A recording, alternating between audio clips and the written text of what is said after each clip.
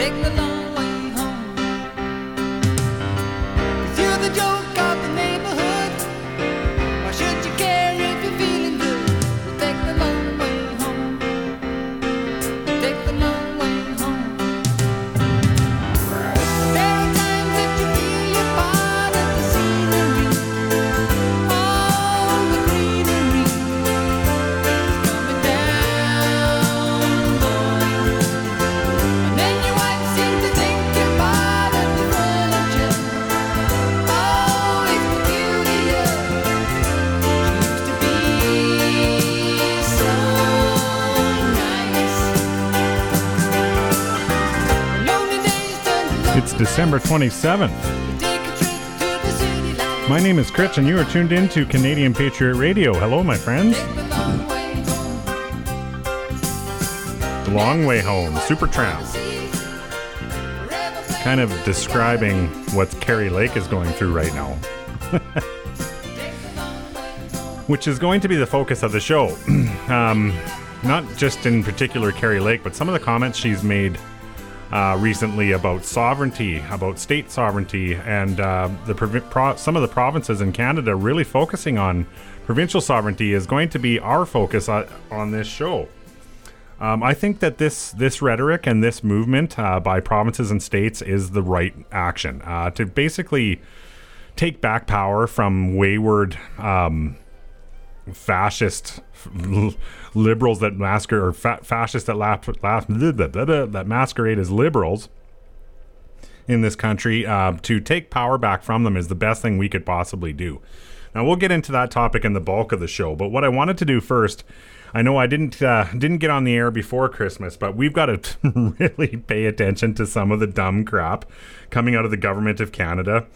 In particular, Health Canada. I'm not sure if probably a lot of you saw Dr. Theresa Tam, Dr. Tranny Tam's call with Mrs. Claus with the North Pole. I just kind of wanted to highlight that, and then we'll go through some new interesting developments in child deaths in the country. Let's listen to Dr. Tranny Tam and Mrs. Claus.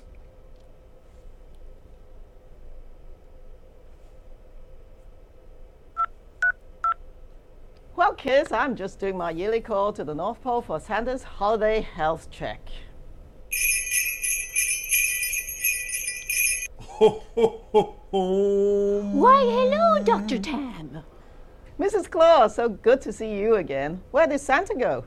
Oh, Santa was late for snow yoga with the elves and reindeer. He says it's great cross-training for sleigh driving. Sounds fun. Are you all set for the holiday season? Of course, I must say, Dr. Tam, it just warms my heart to see everyone in Canada, especially kids, working so hard to keep the holidays safe and cheerful for all. So am I, Mrs. Claus. Every child in Canada has definitely earned a place on the nice list. Their parents and caregivers too. It's been a tough season with lots of viruses making people sick. Thankfully, Santa and I are feeling as healthy as ever. We are both up to date with our vaccinations, including COVID boosters and flu shots. That's so good to hear. I always tell Santa to make a list and check it twice. 1, stay up to date on your vaccinations.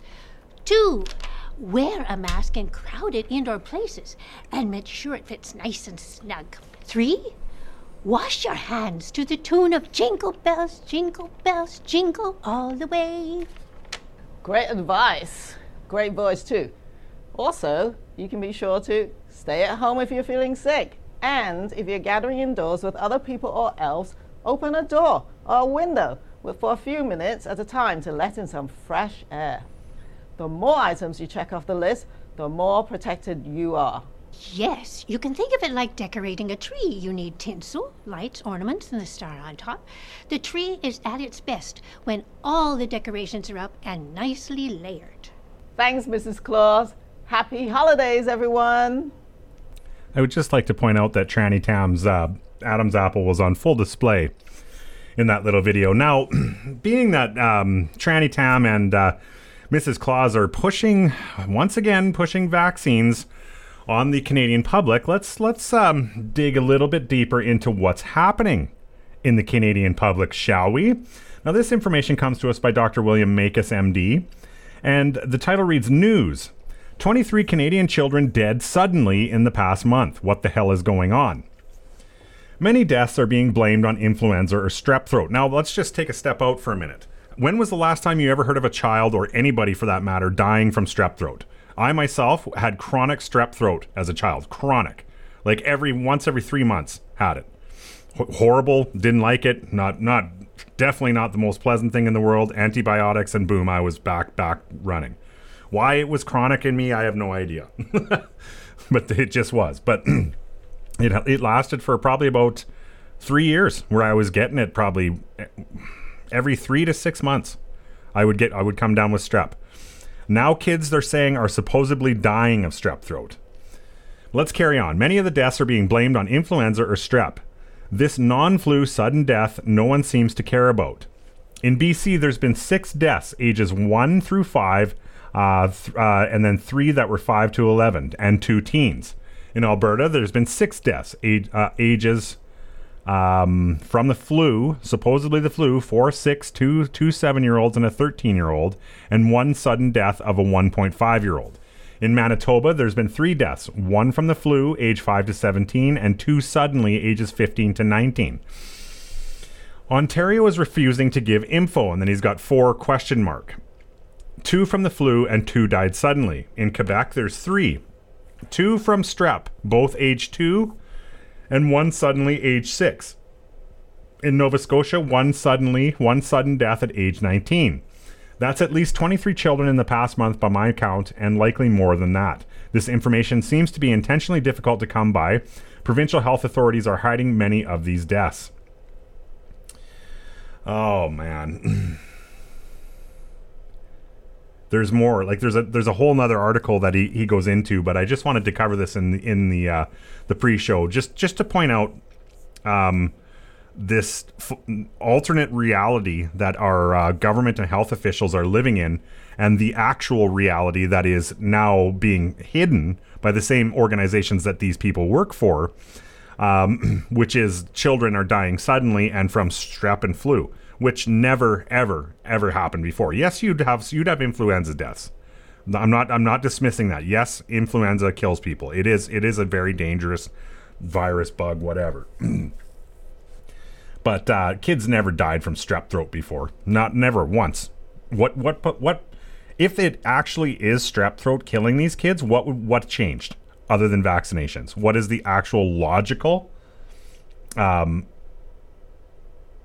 what's the logical conclusion or what's the logical thought pattern that any rationally thinking human being will come up with? What's the one thing that has changed? mRNA vaccines, or mRNA shots.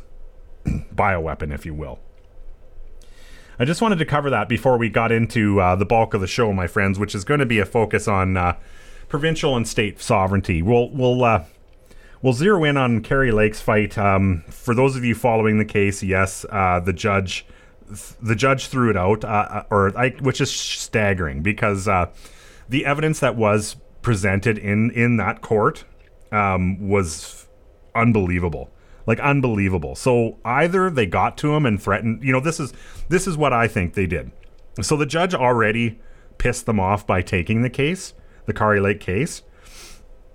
So I think what they did was, during the case, or once he got through the testimonies, they got to him. They basically said, you go forward with this, and we're going to burn your house down and we'll kill your family. That's pretty much probably what happened.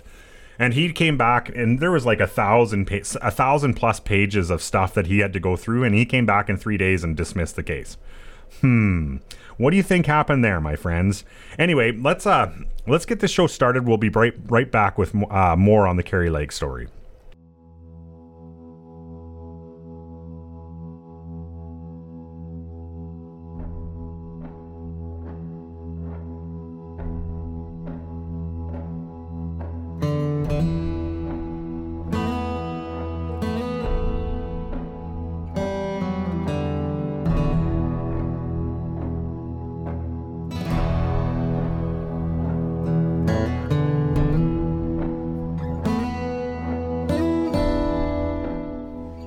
Welcome, friends, to Canadian Patriot Radio, where conspiracy is not theory and political corruption finds the spotlight.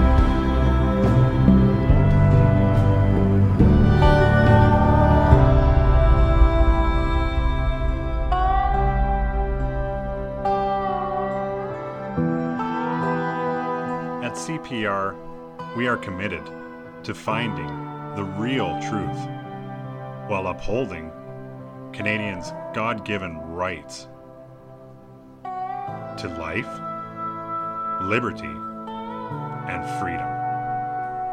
With all thy sons, command.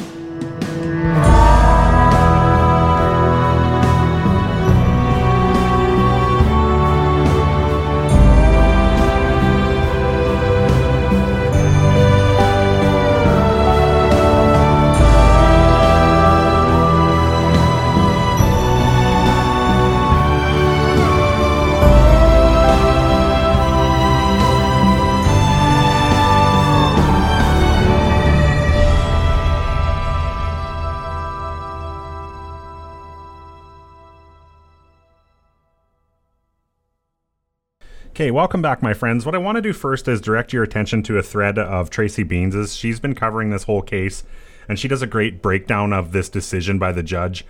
She doesn't go into the depth that I do, where I say he was likely compromised or they threatened him.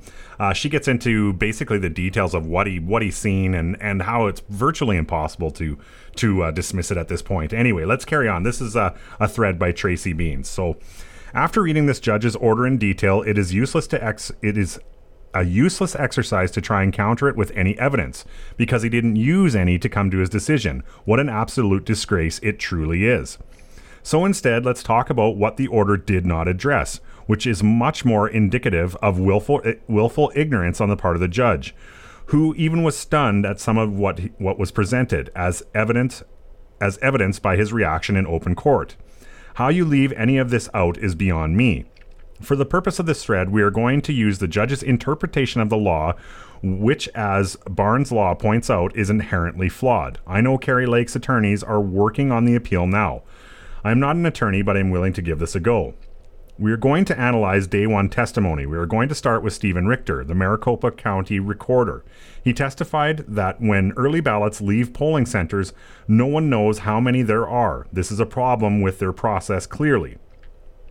Richter is asked if he recalls sending an email stating that he couldn't reconcile the SOS listings of votes with the amount of votes Maricopa received.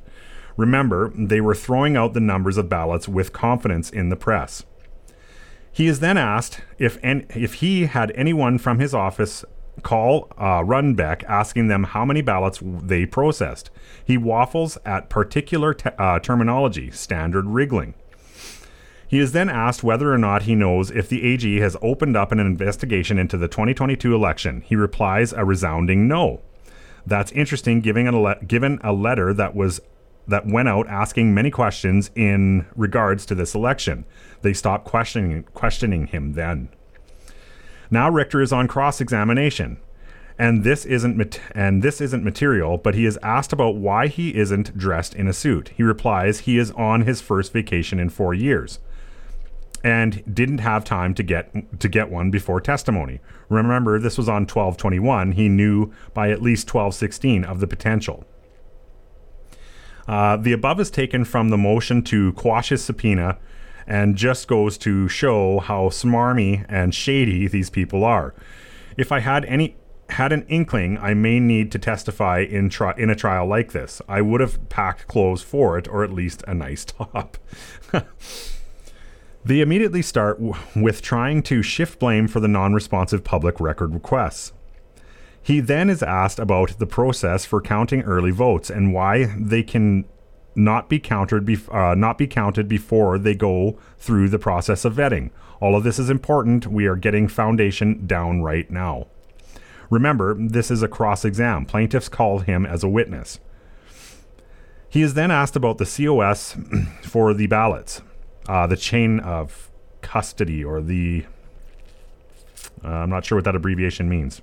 Just a second. Can't remember.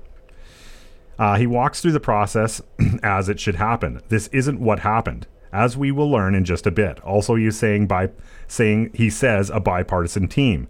As Adam Carter, who was with me through the stream, said, bipartisan is Page and Struck.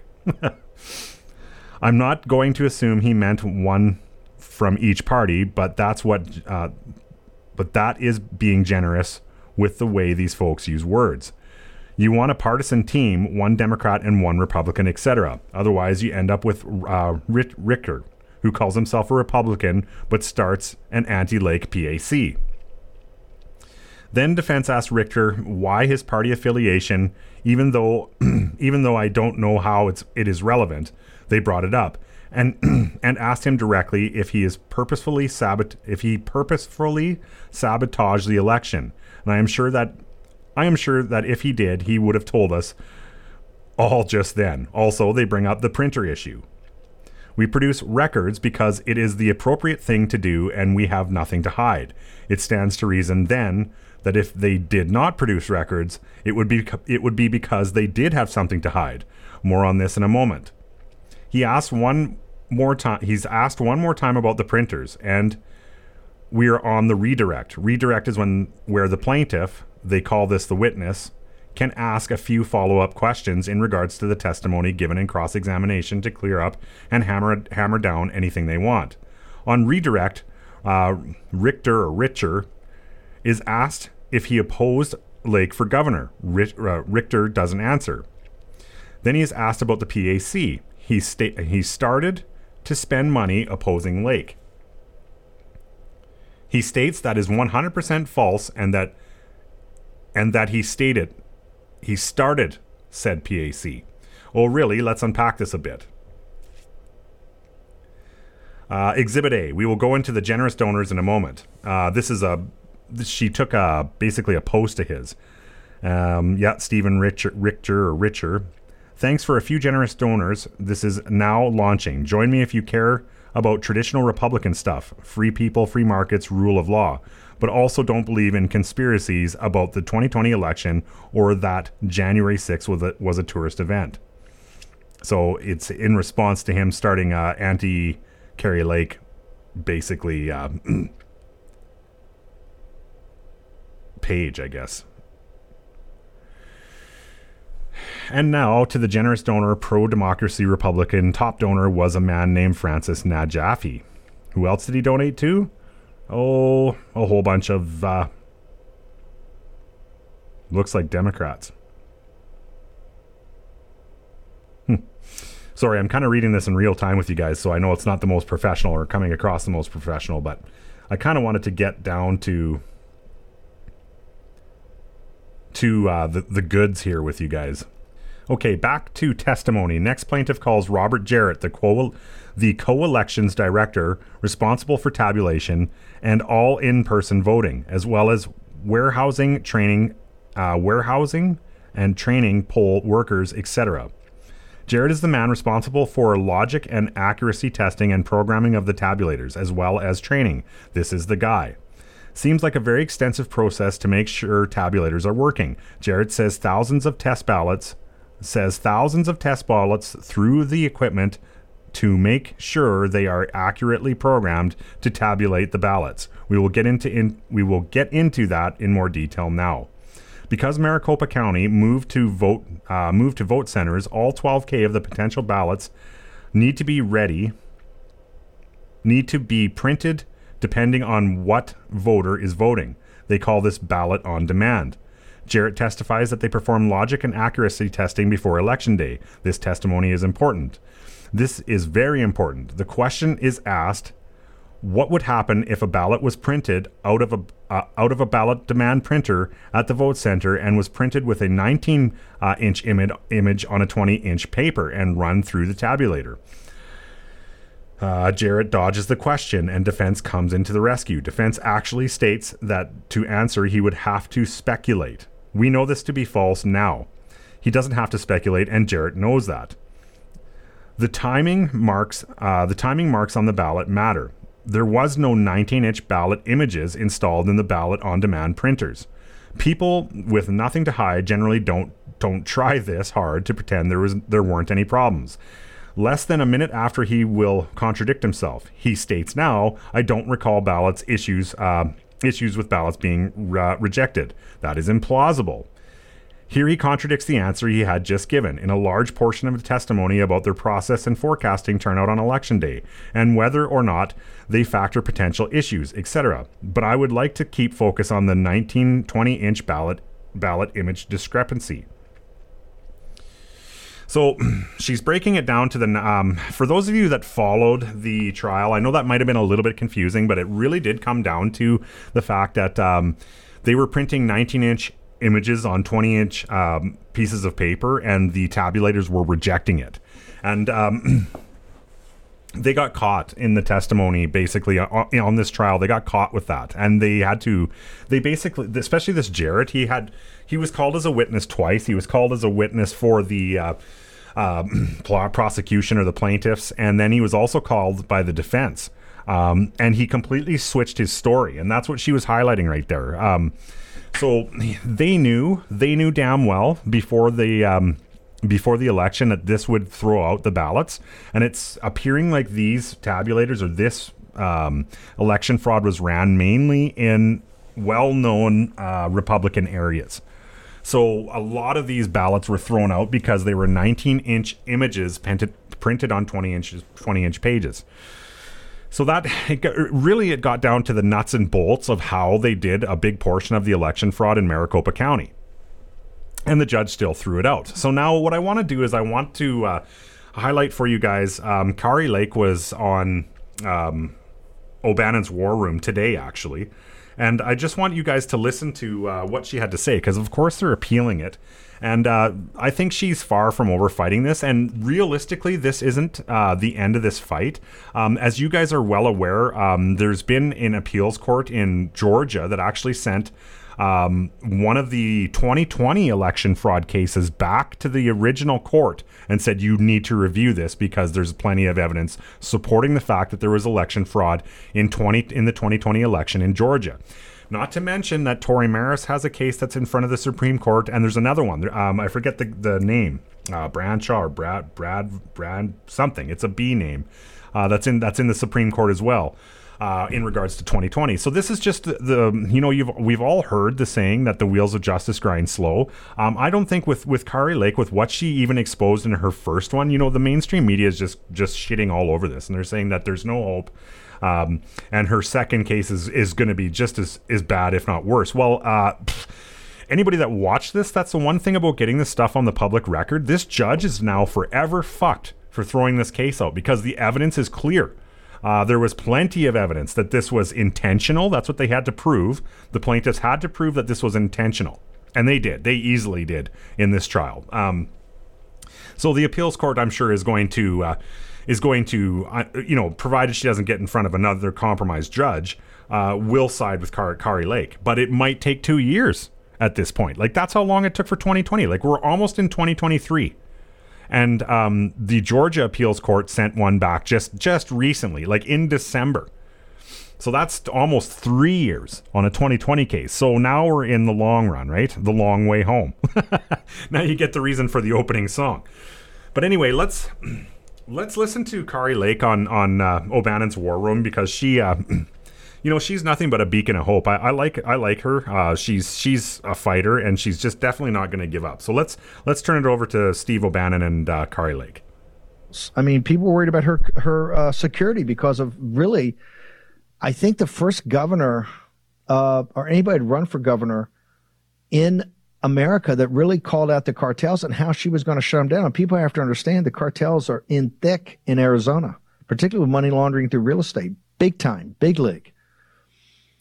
So this was a central issue.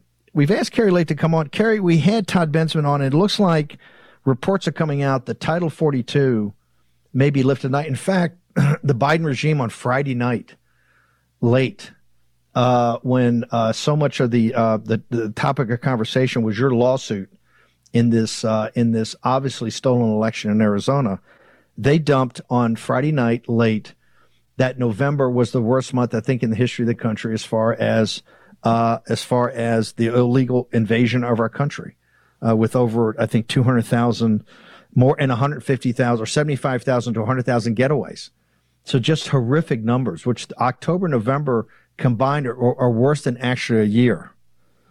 What is your sense in the great state of Arizona is what's going to happen, whether it's tonight the Supreme Court does it or tomorrow night or in the next couple of days? What is going to happen to the great state of Arizona when the Title 42 is lifted and remain in Mexico is not enforced, ma'am? Oh, the floodgates are going to open up. I mean, we know how bad it is here because we're suffering under Joe Biden's policies and a lack of leadership here in Arizona to take control of the border, which we have a right to do under the U.S. Constitution, Article 1, Section 10. But we don't have anybody in our government who's willing to do that and protect the people. We are going to see the floodgates open wide up. We're going to open wide, and we're going to see people pour in like we've never seen before. And watch as we watch the drug addiction and the drug overdoses go even higher. You talked about the numbers, Steve, that you just got. November was the worst month. Wait until we see the new numbers on fentanyl overdoses, which is taking out a generation of young people. That's going to skyrocket. The cartels control Arizona. The voters went to the ballot box in November because they're fed up. And the only way to stop me from stopping the cartels was to steal an election. It's all intertwined. And we're going to watch crime go through the roof, even higher than it is. We're going to watch people literally in shock when they see what happens to this great state of Arizona. If they think it's bad now with the southern invasion at our border, it's going to get only worse here in real short order. Like within, I think, 24 hours of them lifting this, we'll see big changes. I want to make sure the global audience that watches the show understands something with Kari Lake. I mean, with Katie Hobbs. Katie Hobbs is running, and one of the people on her ticket was actually a lawyer for the cartel, right? Who ran for Secretary of State, who would be managing the elections in the future. Was a lawyer for the cartels. Your message was so powerful that Abbott immediately said, "Oh, I'm going to declare invasion on the southern border too. I'm going to declare invasion on the southern border." And Ducey started putting back up the Mack trucks down the border. He was so humiliated by what you did.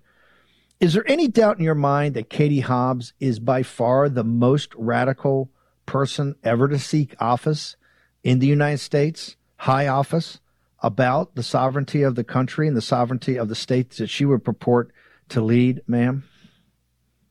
Oh, absolutely. I mean, she's more radical than Gavin Newsom, and she's more dangerous because I don't think she's got a high IQ. I don't think she even realizes what the heck's going on the border.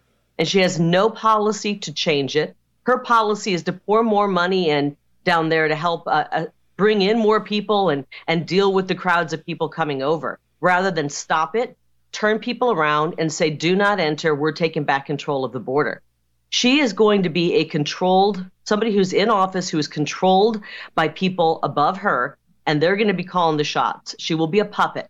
And she has zero plans. She wouldn't even appear on a debate stage and respect the people of this state enough to tell them what her plans are. It's despicable. And this is the reason they had to steal the election. They had to rig the election in broad daylight. They didn't care, Steve, how obvious it was. They didn't care that people who were standing in line could see right before their eyes that this election was being stolen. That is how dangerous I am to their plan to keep this state run by the cartels. At any level, they had to make sure that I could not win so that they could continue with their assault on the people of Arizona, with a wide open border, with the cartels in control, pushing drugs across, trafficking people, trafficking children. It is absolutely appalling, and this state is going to go to hell in a handbasket if Katie Hobbs is allowed to take control. This is also why she's now calling for sanctions on you. You've contested this election in really a very tightly argued case, which I think has huge grounds for appeal. And they took out the signature verification, which is probably the biggest aspect of it. She's calling now for sanctions on you personally, right? To shut down your voice? I'm just looking through. It's almost comical. I mean, I if I didn't laugh, I'd probably pull my hair out because of the insanity of what they did on Election Day to sabotage our sacred vote. And now they're trying to sanction me to pay for their lawyers. This is outrageous. The judge, by the mere fact that he allowed this case to go forward, he looked at our lawsuit, he allowed 2 of the counts to go forward, shows that it had merit. Hobbs has absolutely no respect for the law.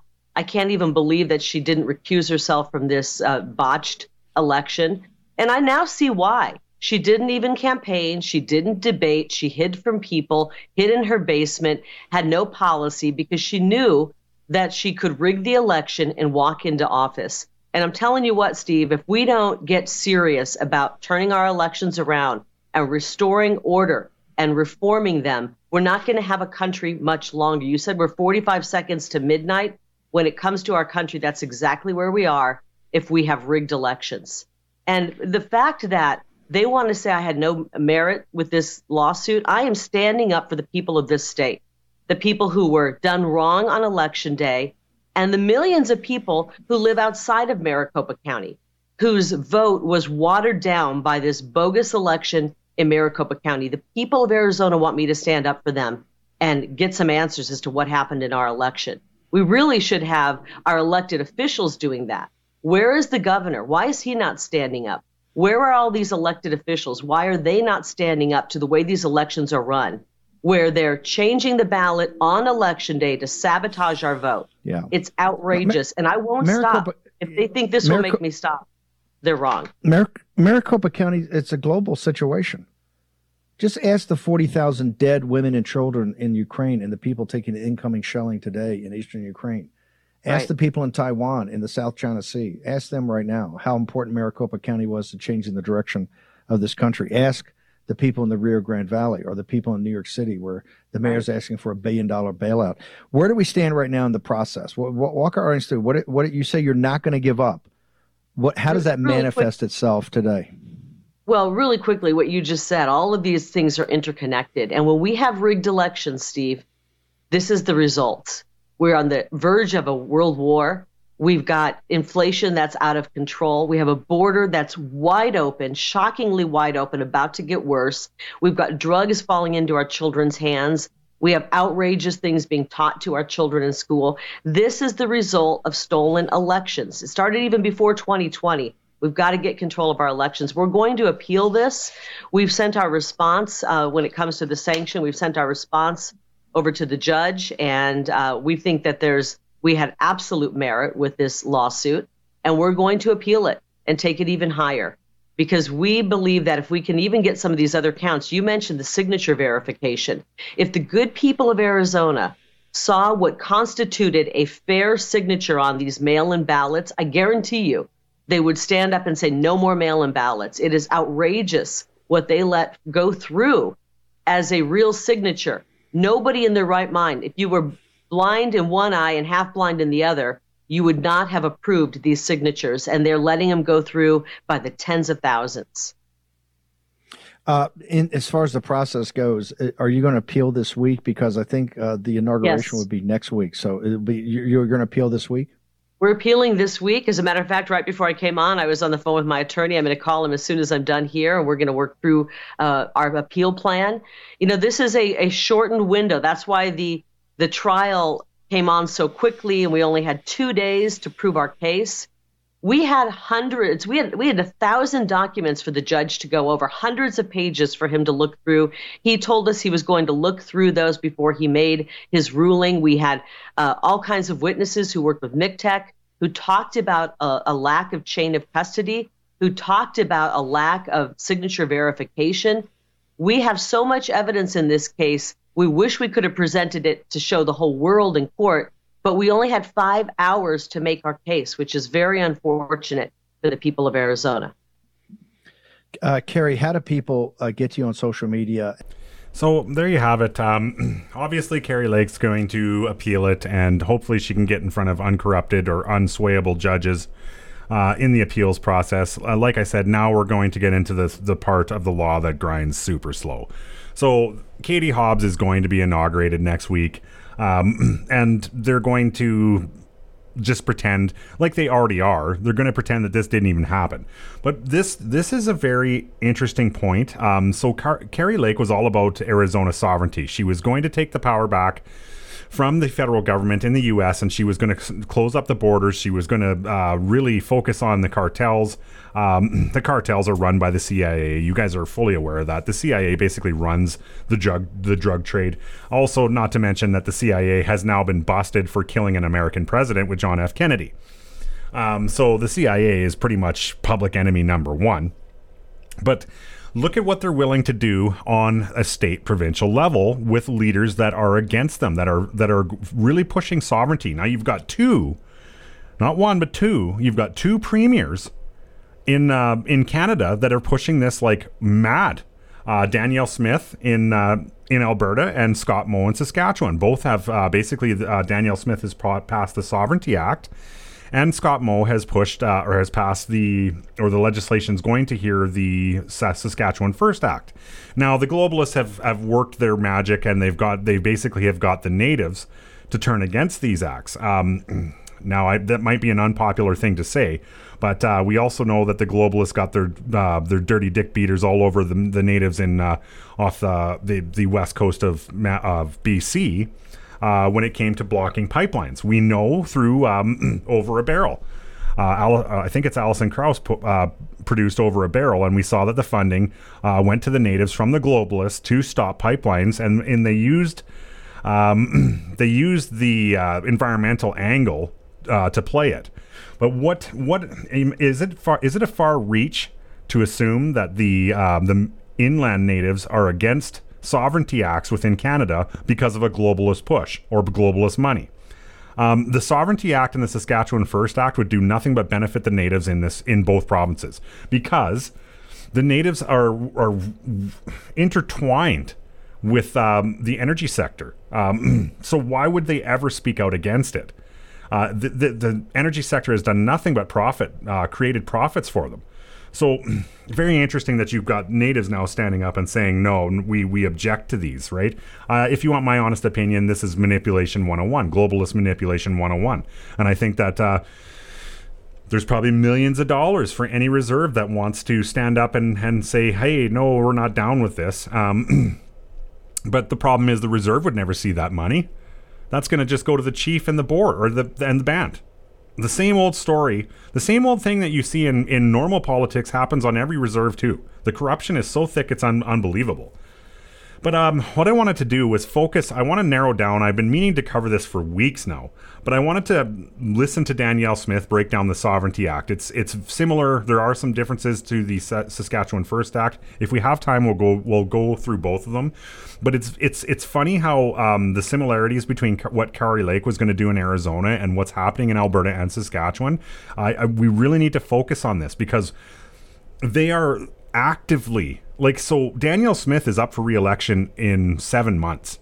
And because she is openly striking against globalist policy and globalist idealism through fighting back against the federal government, what do you want to bet that what just happened to Carrie Lake in Arizona is going to happen to Danielle Smith? And who do you think is going to be in power if they steal that election from Danielle Smith? It'll be Rachel Notley, a fucking globalist puppet. I guarantee it. If they do run an election fraud in Alberta, you can bet your bottom dollar that Notley will be back in power. But let's listen to Danielle Smith explain the Sovereignty Act. So a lot of you have probably heard this, and a lot of you probably haven't, but it's a very good breakdown of what this is all about. Well, thank you, everyone. We would have been here 15 minutes earlier, but we had an unexpected event in the legislature today. I do want to welcome you, everyone, and thank you so much for joining us. It's wonderful to be here on this exciting day. Today marks a new dawn for Alberta, for Canada, and for the federation that binds us together into one great nation. Canadians take pride in the fact that our nation is a mosaic and not a melting pot, both culturally and in terms of our government. Canada's provinces and territories are part of a larger whole, but are not subordinate to it. As Albertans, we love our Canada deeply. This is our home, and we are honored to be contributing members. But the way Ottawa has treated the province, most especially Alberta, is unacceptable. Albertans are demanding action to restore a relationship that respects Alberta's sovereign areas of provincial jurisdiction as defined by the Constitution. The Canadian Constitution was intended to create a respectful union where the provinces would have their own areas of jurisdiction, free from interference, with autonomy over the laws and policies within their provinces' own spheres of influence. Yet this nation has not always operated smoothly. Over the years, there have been a shamefully large number of missed opportunities for shared growth and prosperity between the provinces and the federal government. In particular, a long and painful history of mistreatment and constitutional overreach from Ottawa has for decades caused tremendous frustration for Albertans. In response, we are finally telling the federal government, no more. It's time to stand up for Alberta. Bill 1, the Alberta Sovereignty Within a United Canada Act, is a first step in standing up for Albertans and pushing Ottawa back into its own lane. When passed, this legislation will create a constitutional legal framework for Alberta to push back against federal interference and encroachment. The federal government is actively attempting to landlock our natural resources, penalize our energy and agriculture producers, cut fertilizer use, control the delivery of health, education, childcare, and other social programs with strings-attached funding, and confiscate legally owned firearms. And that's just a few examples. The framework provided under the Act will allow Alberta's Legislative Assembly to identify constitutional concerns with a specific federal program or piece of legislation, and then recommend a measured and appropriate response to prevent or frustrate that federal intrusion. Our province will not enforce unconstitutional or harmful Ottawa policies or laws in Alberta. Albertans come first, always. Importantly, this Act fully respects Indigenous and treaty rights, the Constitution, court decisions, and does not force private citizens or companies to do anything contrary to federal law or policy. It's intended to be fully democratic and transparent. Each proposed use of the Act will require a special motion to be passed in the Legislative Assembly, which will be subject to open discussion, examination, and review. This framework is both a useful tool and a call to action. It is intended to be used selectively, thoughtfully, and towards the goal of fighting federal initiatives which would harm our province, our people, and our prosperity.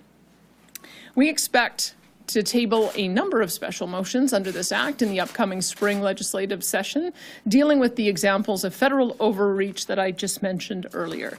Let it be clear, nothing in this bill involves separation, nor does it provide a means to accomplish such ends. Rather, it is a way for this great province to hold the federal government accountable to the constitutional principles that serve as the very foundation of our country's governance. We are proud Canadians, and we are committed to building a strong and united Canada, but we cannot do that from a position of weakness. We must do that from a position of strength that the principles of our Constitution have provided us. Alberta and Canada are both worth fighting for, and that fight is with an out-of-control federal government in Ottawa that sees Alberta and all provinces as its subordinate rather than its partner. We must push back and take a stand. We must protect the rights of Albertans and our great province, and we must stand up for what is right. Thank you, and I now invite the Justice Minister to speak. Sorry, Dean, almost. 2 more days. That's not the only one. 2 more days. 2 more days. Are you keeping yours? Well, thank you very much, everyone. And as Premier Smith said, Albertans are proudly Canadian. We sing our national anthem, we cheer our national sports teams, and we contribute our resources and our talents to the benefit of the whole. At the same time, Albertans are proudly and uniquely Albertan. We have our own local priorities, interests, and freedoms. And we want to make sure that Alberta's voice is heard in ensuring that Albertan concerns are addressed. From the very start of Confederation, the House of Lords made it clear that the object of the laws which created Canada were neither to weld provinces into one, nor to subordinate provincial governance to a central authority. Canada was to have a federal government that represented all and would be entrusted with the administration of those items in which everyone had a common interest. But each province retained its own independence and autonomy. Our courts have likewise made it clear that provinces do not occupy a lesser position to the federal government, and that the principles of federalism are a political and legal response to the underlying political realities, social realities, and diversity of our nation. Now, for a long time, the federal government hasn't respected this division of powers. They have continued to encroach into Alberta's rightful jurisdiction. They have continued to demand that we do their bidding. And they have continued to add terms and conditions to their funding of what should be provincial programs, all of which continue to cause harm to our province, our people, and our prosperity. And this is why we have introduced the Alberta Sovereignty Within a United Canada Bill, which is a framework on how our province will take a strong stance against federal government overreach and interference in areas which are properly within our rightful jurisdiction. Albertans expect and demand that the federal government respect the federal-provincial division of powers. Sometimes they don't. And when they don't, we need to do more than simply point out that they are overstepping their authority. We need strong action. The Constitution of Canada intentionally distributed powers between the federal government and the provinces. We are supposed to be equal partners, respecting the spheres of authority granted to each other in order to best serve our respective communities and to best address their respective needs and priorities. This proposed legislation provides us with a sound legal framework and a democratic and constitutional approach for asserting Alberta's jurisdiction, rights, and freedoms. The Act sets out a transparent process that must be followed before Alberta's government can issue any directions or actions pursuant to it. This process will ensure that any use of the Act reflects the will of the Legislative Assembly, the will of Albertans, and is in line with the Constitution. I'd like to outline for you the steps that would be taken in relation to using this piece of legislation.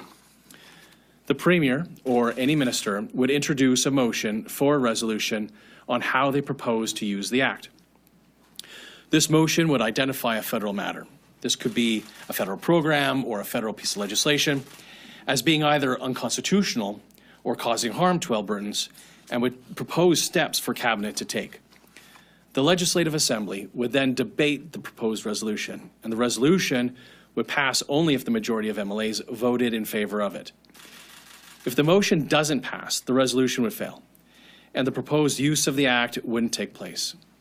If the motion does pass, the resolution would succeed, and Cabinet would then decide what specific steps or actions the province should take in response to the federal government's overreach. The steps or actions taken would depend entirely on the motion passed and on what Cabinet believes would be most effective as a means to ensuring that the federal government does not overstep its authority. Now, no matter what the particular steps or actions in response may be, they would have to meet all applicable constitutional and legal requirements. Cabinet could, for example, decide to change any provincial enactments. This could include amending legislation, regulations, or other orders in order to assert provincial jurisdiction. Cabinet could also give specific directives to, and this is from the legislation, quote, provincial entities and to the Crown, such as specific ministers, end quote.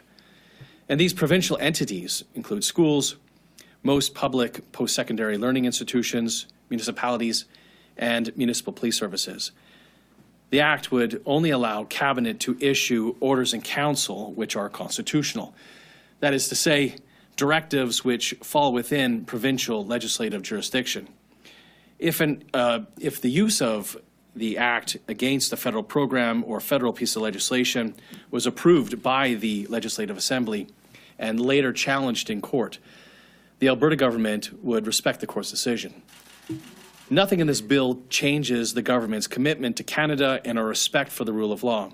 Rather, this bill is a clarion call for the provinces to assert our constitutionally mandated rights and jurisdiction.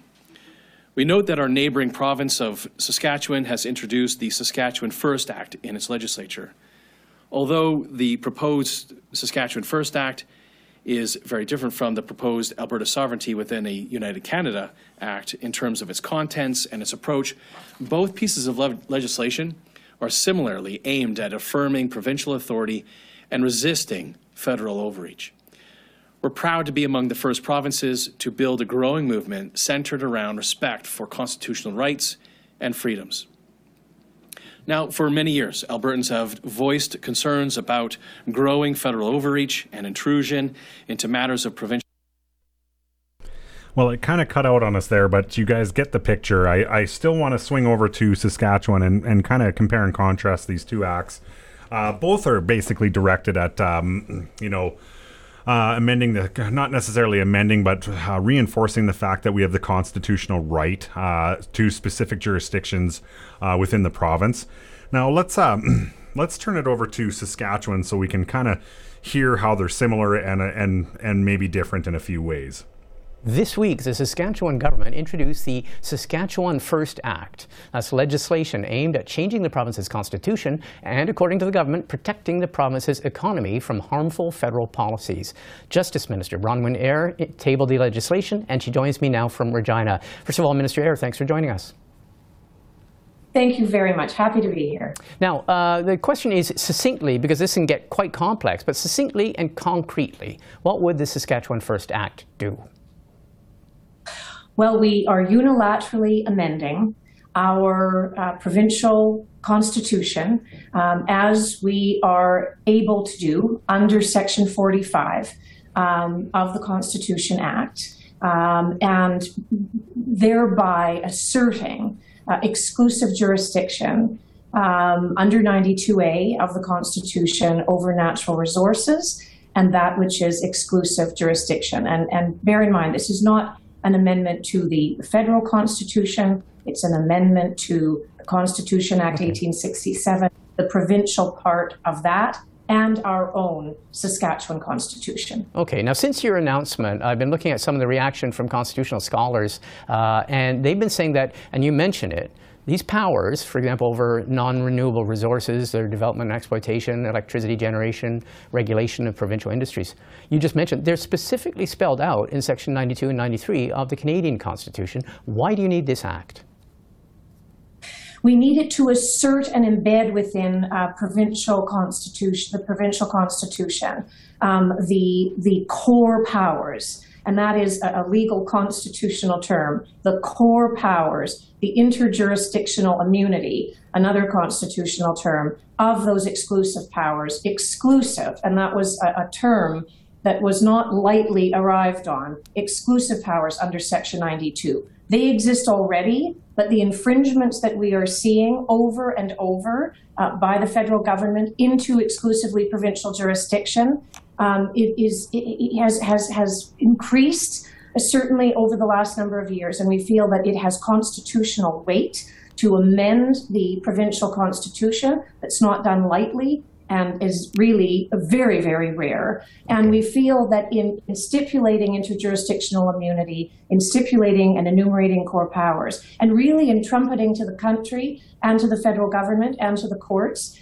that there are exclusive federal powers and there are exclusive provincial powers is important. To be concrete, I mean, let's look at you. I mean, you were energy minister, I believe, when Saskatchewan, when your government was party to the court case that went all the way to the Supreme Court of Canada, and that was about the government's carbon pricing scheme. The Supreme Court made very quick work of that and said the Trudeau government had federal jurisdiction over the environment and protection of the environment. Would something like this in any way change that ruling from the Supreme Court of Canada?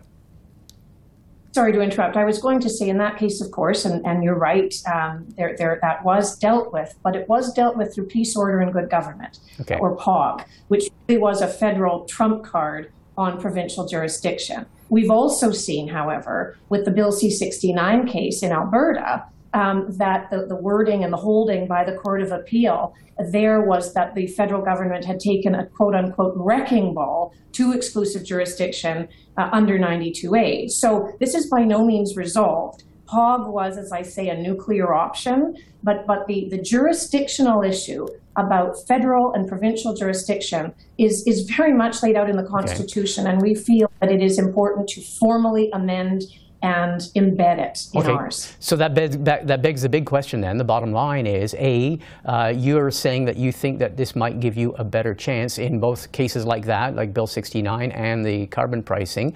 Do you think then, does this lay the way for trying to re-litigate any of that legislation? Can you and would you? Well, everything is on the table. I mean, we have a number. It's not only the carbon tax. I mean, let's keep in mind we have a number of existentially harmful federal pieces of legislation, proposed legislation, regulation coming down the line. The clean electricity regulations, no fossil fuel generated power by 2035. That would effectively turn off the lights in Saskatchewan. SaskPower has said it is literally impossible to transition that quickly. The Queen Elizabeth Power Station just down the road here in Saskatoon powers the city with natural gas. So that is an existential problem and an economic harm. The federal fuel standard, $700 million a year for diesel consumption, gas consumption, the province of Saskatchewan, set to come into play next year. Carbon tax number 2, again, retail sector, rail, ag, naturally just fueling your car and power and gassing up your home. There are massive issues with that legislation. So we really you have to see this from Saskatchewan's perspective against a backdrop of cumulative economic harm and potential economic harm in the future. And that is why in the bill, we are putting in place an independent economic tribunal, which will quantify the dollars and cents of these policies. And potentially then the idea could be that we could use that evidence as admissible. Or, for example, in the case of a reference to the Court of Appeal, an interlocutory injunction, it needs, one of the tests for an interlocutory injunction is irreparable harm. And that's why we feel that it is important to quantify and define and assess the economic harm of some of these policies on Saskatchewan. And keep in mind, this is economic harm being perpetrated on just one region of the country. All right. Well, Minister Ayre, we will watch this with great interest. I want to thank you for speaking with us today. You're welcome. Thank you so much. So basically, between both acts, you can see that they are really focusing, drilling down on the constitution of each province and pushing back on harmful government policy. You heard the Energy Minister of Saskatchewan mentioned that this new legislation passed by the federal government to go completely EV vehicles and no fossil fuel generated power by 2035. It's a pipe dream. I'm glad that the provinces are already all over this, but it's not just that. This isn't limited to that. This comes to the gun ban, all the way of life in these two provinces across Canada. You really need the rest of the provinces to wake up and start jumping on board with this, or they're just going to keep marching forward, right? We've already had our premier say that anybody that returns or turns in firearms to anywhere right now he came out and said, don't do it. So that's what's happening in our province. So we know that we've got our provincial government in Saskatchewan and Alberta, Yukon and New Brunswick have all basically, when it comes to the guns, have all said, no, we're not going to enforce it. So there's problems there. But with this new energy BS that we're seeing, this is just all they're doing is creating investment opportunities. They're all invested in green energy. So that's why they're doing it, right? Even if it's unattainable, all it's going to do is boost the investments and they'll get out before it collapses. But in the meantime, it's not like they're not laundering enough money through Ukraine to look at Trudeau's net value, how it's jumped, $300 million since he's been in office.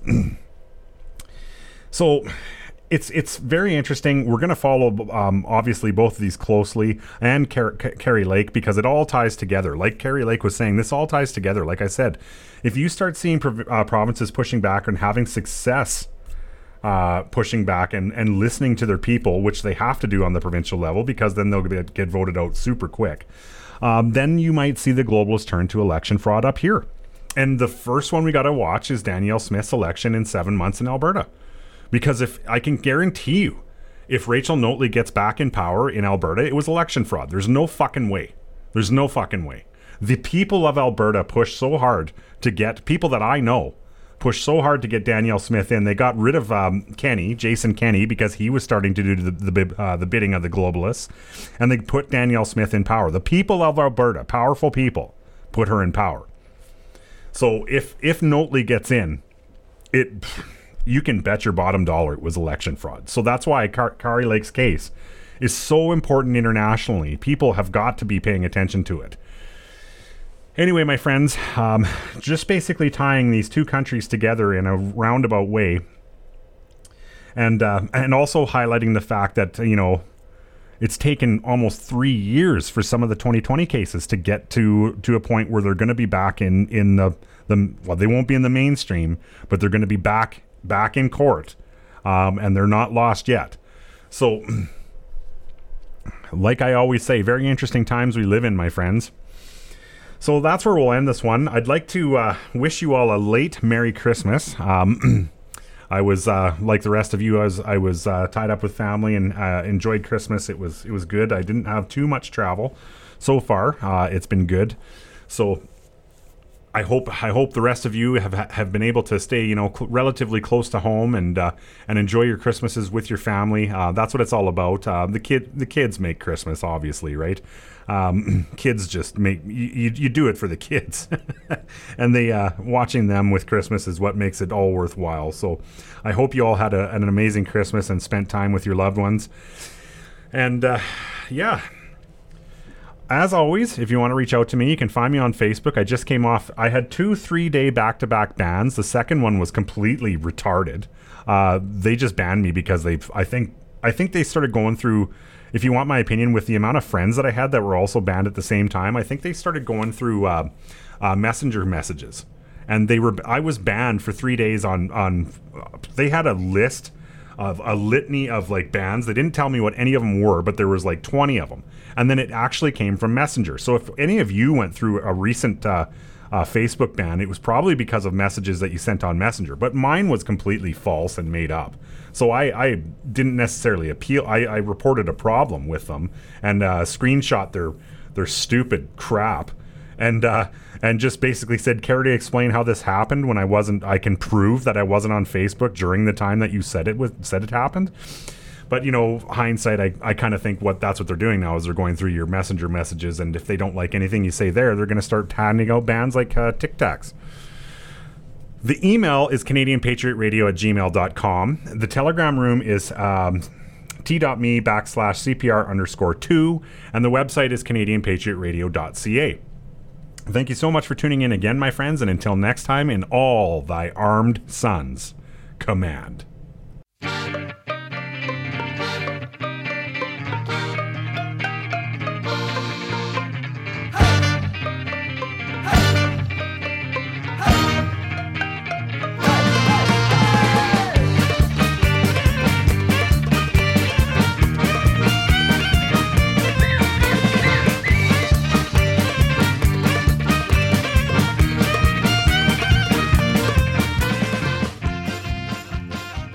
Thanks for joining us for another episode of Canadian Patriot Radio. CPR is not filmed before a live studio audience. If you like the show, friends, make sure you give us a thumbs up and share us on all your social media platforms. Until next time, take care.